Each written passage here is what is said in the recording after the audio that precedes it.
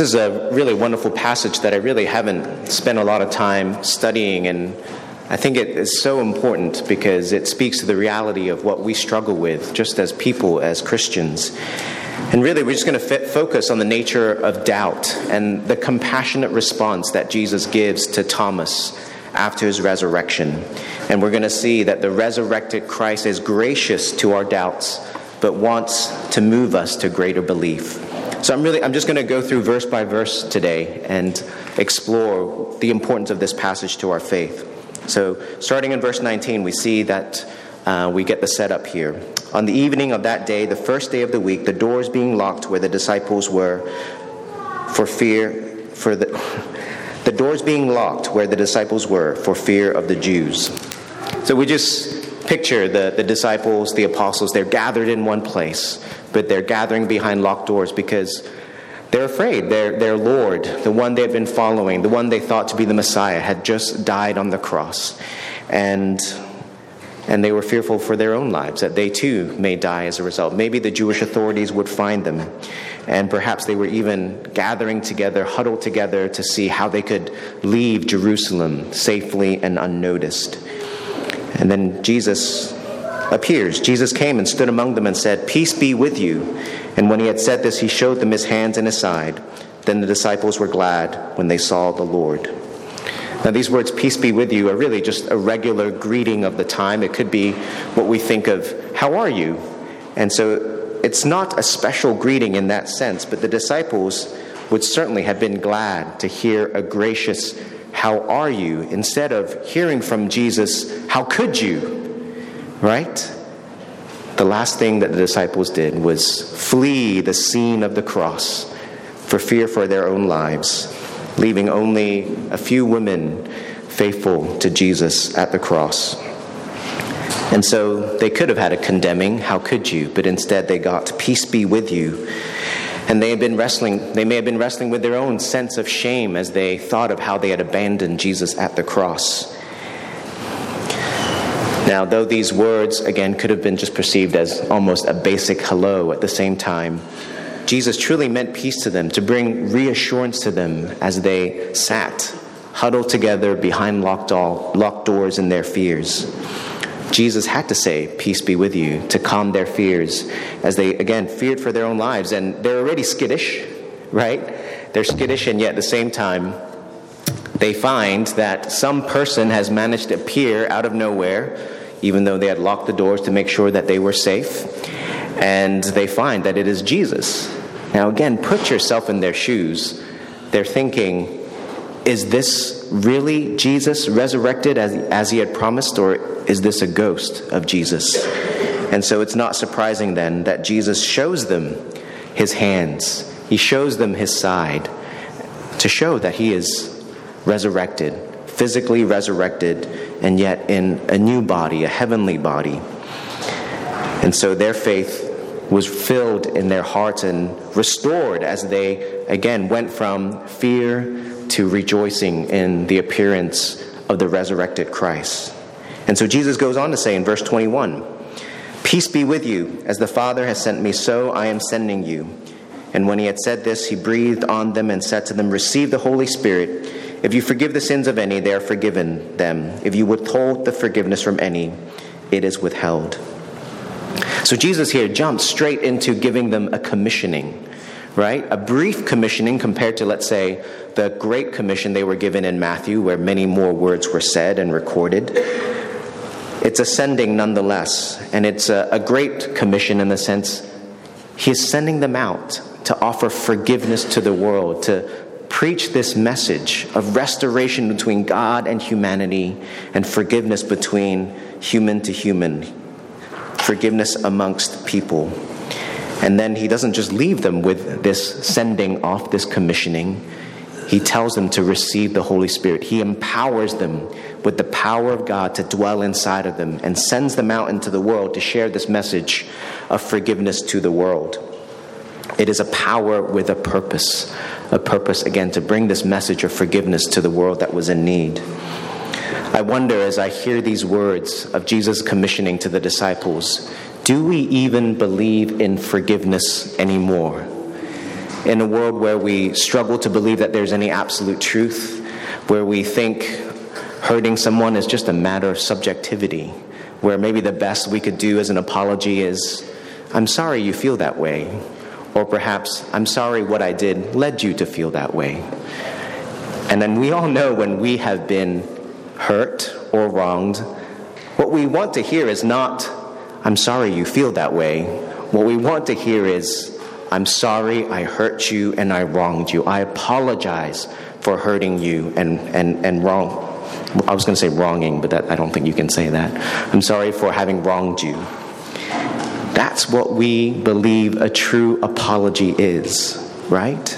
We may live in this world where we think and are told that truth is relative, that there's really no transgressions, and yet our response when we are hurt very much affirms that we want there to be right and wrong. We want there to be truth. And when that someone has crossed that line with us and hurt us, we want not, "I'm sorry you feel that way," because when we hear that, what we hear is, really, "You're being too sensitive. Get over it."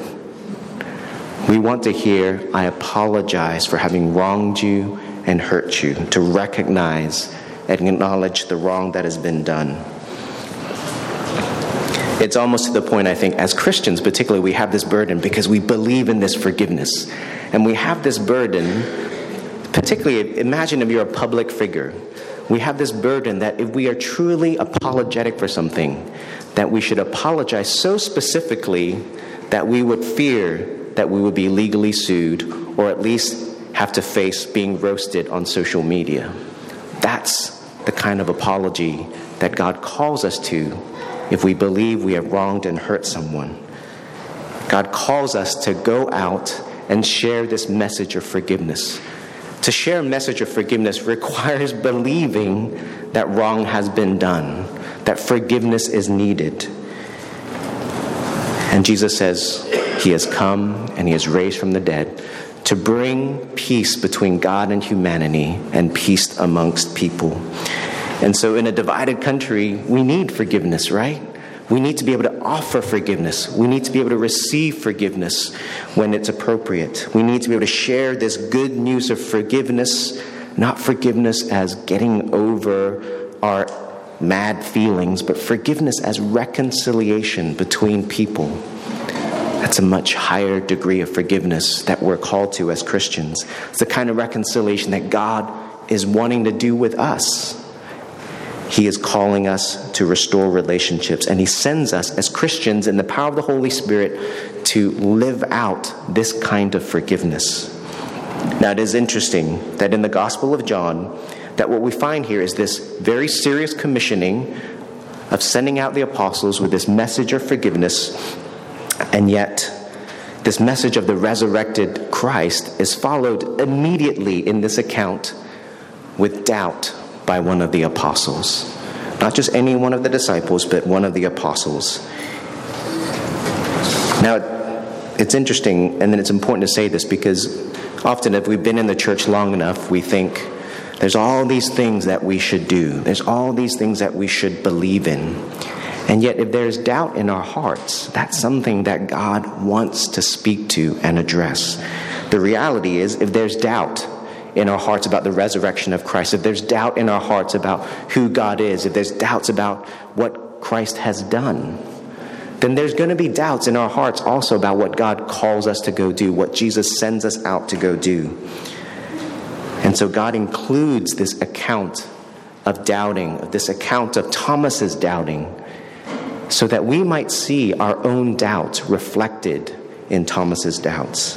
And this is a really, I think, crucial point to say, because Christianity, particularly, I would say, in the evangelical tradition, has sold certainty to its congregations. And what that means is that, yes, it is good to know that God is unchangeable. It is good to know that Scripture is trustworthy. It is good to know that there is a truth that we can rely on. It is good to know that our faith applies to our everyday life. But it is not good to preach certainty to the point of not giving people space to come to conclusions themselves, to give them room to wrestle with their doubts. to wrestle with their beliefs.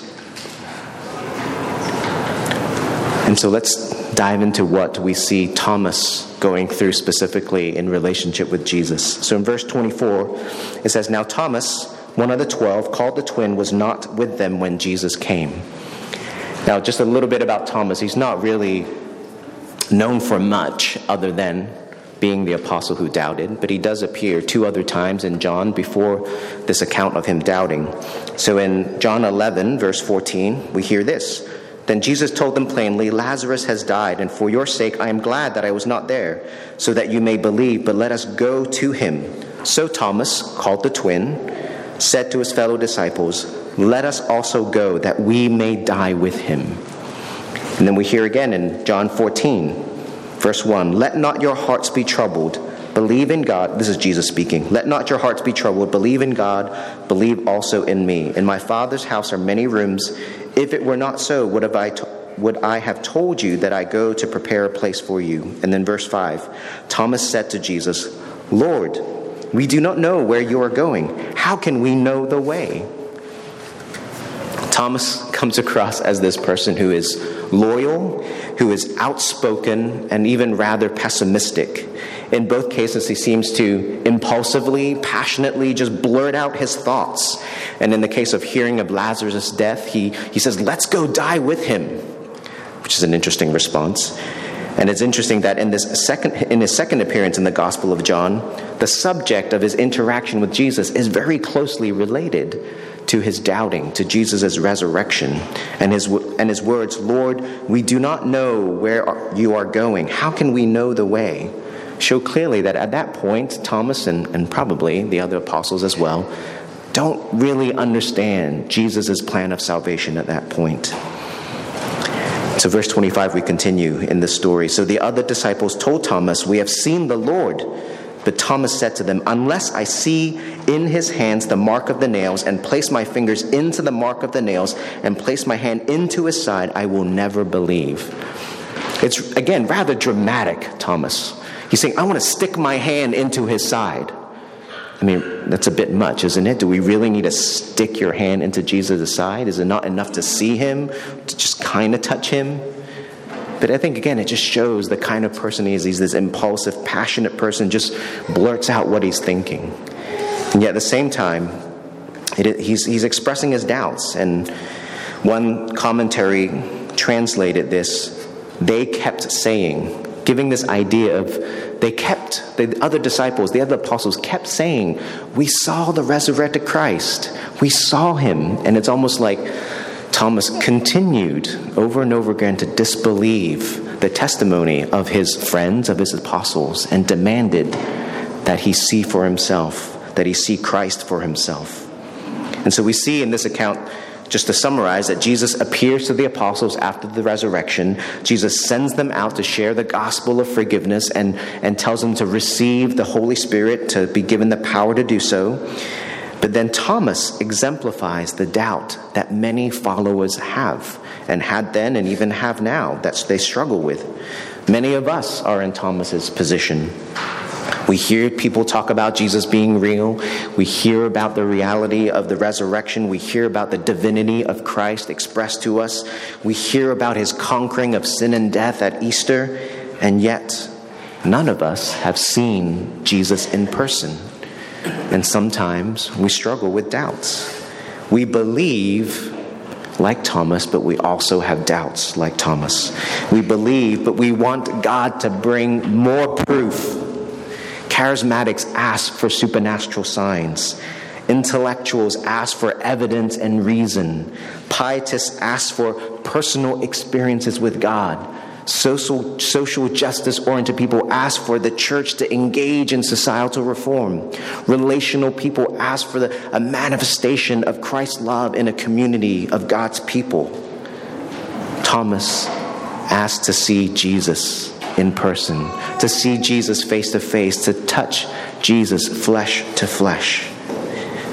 I assume you are here in this room because you believe in the resurrected Christ, or at least you're interested in this resurrected Christ. The one who had said he had come to die on the cross for the sins of the world, the one who raised from the dead to defeat the power of sin, and the one who comes to bring forgiveness to this world. But I want to ask you, what doubts do you have? What doubts do you have? We all have doubts of one kind or another. We've all been through times of trial or suffering, and we've asked these questions either to ourselves or to the Lord or to other people. Where is God? Is God real? Does God care? Why does he let me suffer? What about heaven? What about hell? What about Satan? Is any of that real? What is God's will for my life? Is this what I'm supposed to be doing with my life? So many questions, so many doubts that we have of God and ourselves. And our doubts are a sign of our own brokenness, but also the brokenness in which we live in this world. Doubts are a normal part of faith as we live in this world, and Jesus wants to speak to them. I have this handout that you see on your chairs that you may have sat on. It's a song that we're about to play. It's called Doubting Thomas, and it's by a bluegrass folk band called Nickel Creek that were popular not so recently, a little bit, maybe 10 years ago. And there is some irony in me sharing this song because I was introduced to this band by a friend I shared about last week, a friend named Dwayne, who passed away from an epileptic seizure. And he made, this is going to date me, but he made, his wife and him made Amber and I this CD, a mixed CD, and the CD contained one of these, this song by Nickel Creek, Doubting Thomas. And I want you to just listen to this song. I want you to take a look at the lyrics. This is a song for me that helps me to remember the doubts that I have. And that might sound strange to say that, but I think it's actually good for us to deal with the reality of the doubts that we have, rather than what we often do, which is to try to suppress the doubts that we have, rather to bring those doubts to God and ask God to speak them. So as you listen, I hope that you would allow the Lord to surface the doubts that you have and to speak to them.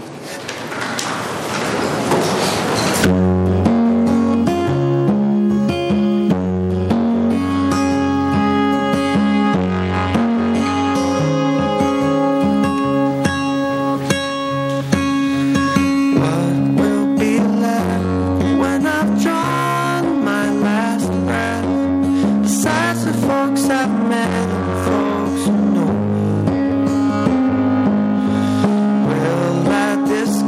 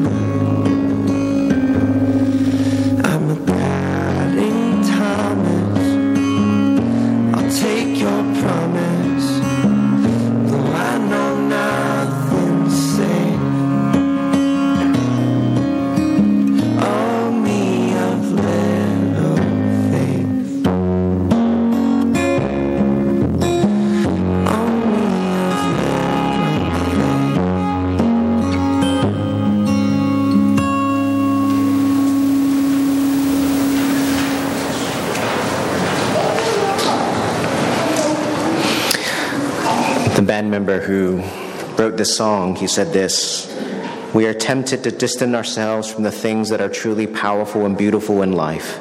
Faith is certainly one of those things. Faith is huge, and so are friendships and our family relationships." And then he says in another spot, "Anything that is truly worthwhile is both powerful and dangerous at the same time. Anything that is truly beautiful and lovely can also turn twisted and ugly. But we can't hide from all of that. That's what is real." I wonder what your doubts are. I wonder what those thoughts are that in the middle of the night that come across your mind and you just try to push aside, thinking that it's not good to doubt. The Lord would not want me to doubt. And certainly, doubt is not what God wants for us long term. And yet, as we live in the broken world, we live with the reality of having doubts and questions of God specifically. And we don't need, as Christians, to try so hard to keep it together, to be so perfect, to present a beautiful face to the world. What is more beautiful and more powerful is to allow ourselves to show the tension of faith and doubt that we all have in some way, and to be brave enough to ask the Lord to speak into those doubts. I think preachers and parishioners alike try not to think about doubt too much, because there's this fear, if I allow just a seed of doubt, then it's all going to fall apart. I think our God is much bigger than that. And our God can speak to the little seeds of doubts or the very, very big doubts and answer them if we continue to bring it to them.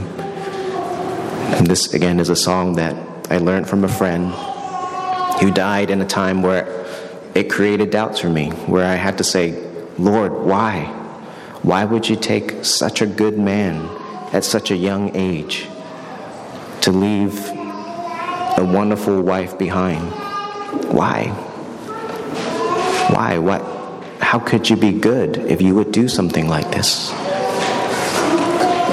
It creates questions, and there's so much suffering in our own lives that create those kinds of questions. And yet those are the questions, those are the doubts that we must bring to God. Maybe in the same way that Thomas does, impulsively and passionately, just blurting out to God, "God, show me. Show me your hands. Show me your side. Show yourself to be true." Verse 26, he says this: 8 days later, his disciples were inside again, and Thomas was with them. Although the doors were locked, Jesus came and stood among them and said, "Peace be with you." Then he said to Thomas, "Put your finger here and see my hands. Put out your hand and place it in my side. Do not disbelieve, but believe." Perhaps that first time the resurrected Christ appeared to the apostles, Thomas, full of emotion and perhaps despair, just couldn't bring himself to go join the rest of them.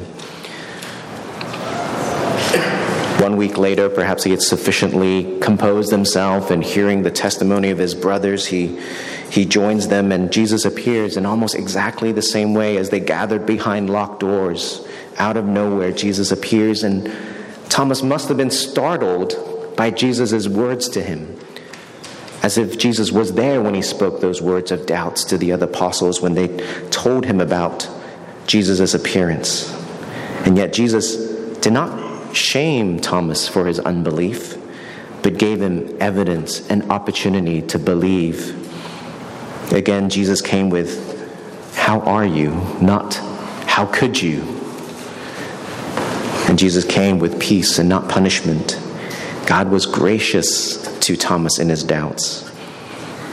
These words that Jesus says at the end, "Do not disbelieve, but believe," are interesting words, and some might find hard to understand. I always find it curious to see how different translations deal with certain phrases, and this is one of those phrases that apparently have been translated very differently, and yet not. So I'm going to mention a bunch of translation versions, some of which you probably haven't heard of. But the NASB says, translates this, and do not be unbelieving, but believing. The Message says, don't be unbelieving, believe. The NRSV says, do not doubt, but believe. The NLT says, don't be faithless any longer, believe. The NIV says, stop doubting and believe. The CEB says, stop doubting and have faith. The Common Jewish Bible says, don't be lacking in trust, but have trust. Sometimes when we hear different translations that translate it slightly differently, it gives kind of a fuller, rounder meaning of it. But it's interesting that it's probably the most wooden translation that is most revealing. The most wooden translation, and you wouldn't translate in English this way because it's so awkward. The most wooden translation would be, stop becoming an unbeliever and become a believer. Stop becoming an unbeliever and become a believer. This verb become is prominent in the Greek. And this very wooden translation, very, very little translation, and really all of the other translations as well, show us that faith is progressive. Faith is progressive. Yes, for some there might be a very dramatic moment where you go from no faith to faith. And I see my own story as being one of those, but even mine, there were stages of faith before the dramatic moment. But some are just born into the faith. But regardless, once the journey begins, whether at birth or later in life, faith is progressive. And we see this throughout the Gospels and the book of Acts. We see the apostles and disciples wrestling with faith in Jesus. That they are presented with moments whether they're going to choose to believe more, choose to believe in the greater revelation of Christ as he continues in ministry, or whether they choose to walk away, just as many in the crowds had walked away when Jesus seemed to have said something that just was too much to them. Faith is a progressive thing. We are all presented with moments throughout our life where we have a choice whether to choose to believe more deeply in Christ, in who he is, in what he offers, or to turn away. Yet, it's never over until the day we die and we go be with the Lord. But there's always this tension of faith and doubt, just like there is in this moment where Thomas is dealing with Jesus. I mean, put yourself in his shoes, where Jesus gives them his opportunity to stop becoming an unbeliever, become a believer. Put yourself in his shoes leading up to this moment. Maybe in anger he was thinking, what's up with Jesus? Why would he appear to all the other apostles but not when I was there?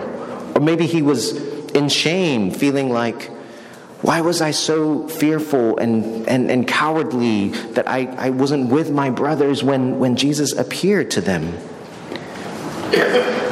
Yet in the midst of his doubts, in the midst of his anger, in the midst of his shame, Jesus appeared again to him to show himself, to speak words of comfort and challenge, to speak words of peace and believe. And so Thomas responds in this way in verse 28. My Lord and my God. Thomas answered him, my Lord and my God. And Jesus said to him, have you believed because you have seen me? Blessed are those who have not seen and yet believed.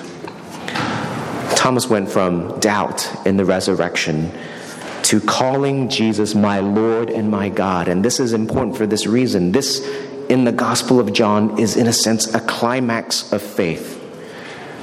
The other apostles, when they saw Jesus, the resurrected Jesus, they said, my Lord, we were so glad to see my Lord.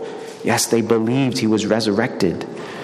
Yet Thomas is the first to be recorded, and it's the last word of faith to say, my Lord and my God. He recognizes Jesus, who appeared before him as a human, as God. And from a Jewish perspective, in a strong belief in a monotheistic God, this was a great proclamation of faith that Thomas believed that this was God before him. Not just his Lord, not just his Messiah, not just his Master, but God himself before him. It's interesting that in this crowning moment of belief on Thomas's behalf, Jesus doesn't take the moment, though, to commend Thomas's faith. What Jesus does is then he speaks to the future. He commends the faith of those who are to come. He commends the faith of those who will believe without seeing, without touching Jesus. He commends the faith of ourselves, the ones who have come thousands of years later after Thomas to believe in what Christ has done. And it reminds us of the words in the Apostle Paul in 1 Peter where he says, "Though you have not seen him, you love him. Though you do not now see him, you believe in him and rejoice with joy that is inexpressible and filled with glory, obtaining the outcome of your faith, the salvation of your soul." Despite whatever doubts you may have, be encouraged, my friends, that you have believed. That you have believed and you have rejoiced in him without seeing him, without touching him. That you have believed him to be the Savior of your souls, the one who brings hope to this world, the one who brings forgiveness and reconciliation to this world. That you've loved him despite you cannot touch him. And this account ends almost in a weird kind of way, but verse 30 says, "Now Jesus did many other signs in the presence of the disciples, which are not written in this book, but these are written so that you may believe that Jesus is the Christ, the Son of God, and that by believing you may have life in his name." This commendation of this future faith that we have here today has a purpose. And the purpose is the same as which this purpose of this book which was written was so that those who were to come after would come to know Jesus as Lord and Savior. And that we are reminded ourselves as well that we are sent, that we are commissioned by Jesus as well to bring the message of forgiveness to the world. Yes, the resurrected Christ is gracious to us in our doubts, yet he wants to move us to greater belief and to send us into the world with this faith and this belief. You may have seen that this little sermon series is called Post-Easter, Now What? Now what? Let's continue to love him. Let's continue to bring this message of forgiveness and hope to the world, even as we wrestle with our doubts. And may we pray, along with the father of the sick and suffering child in the Gospel of Mark, "I believe, help my unbelief." Let's pray.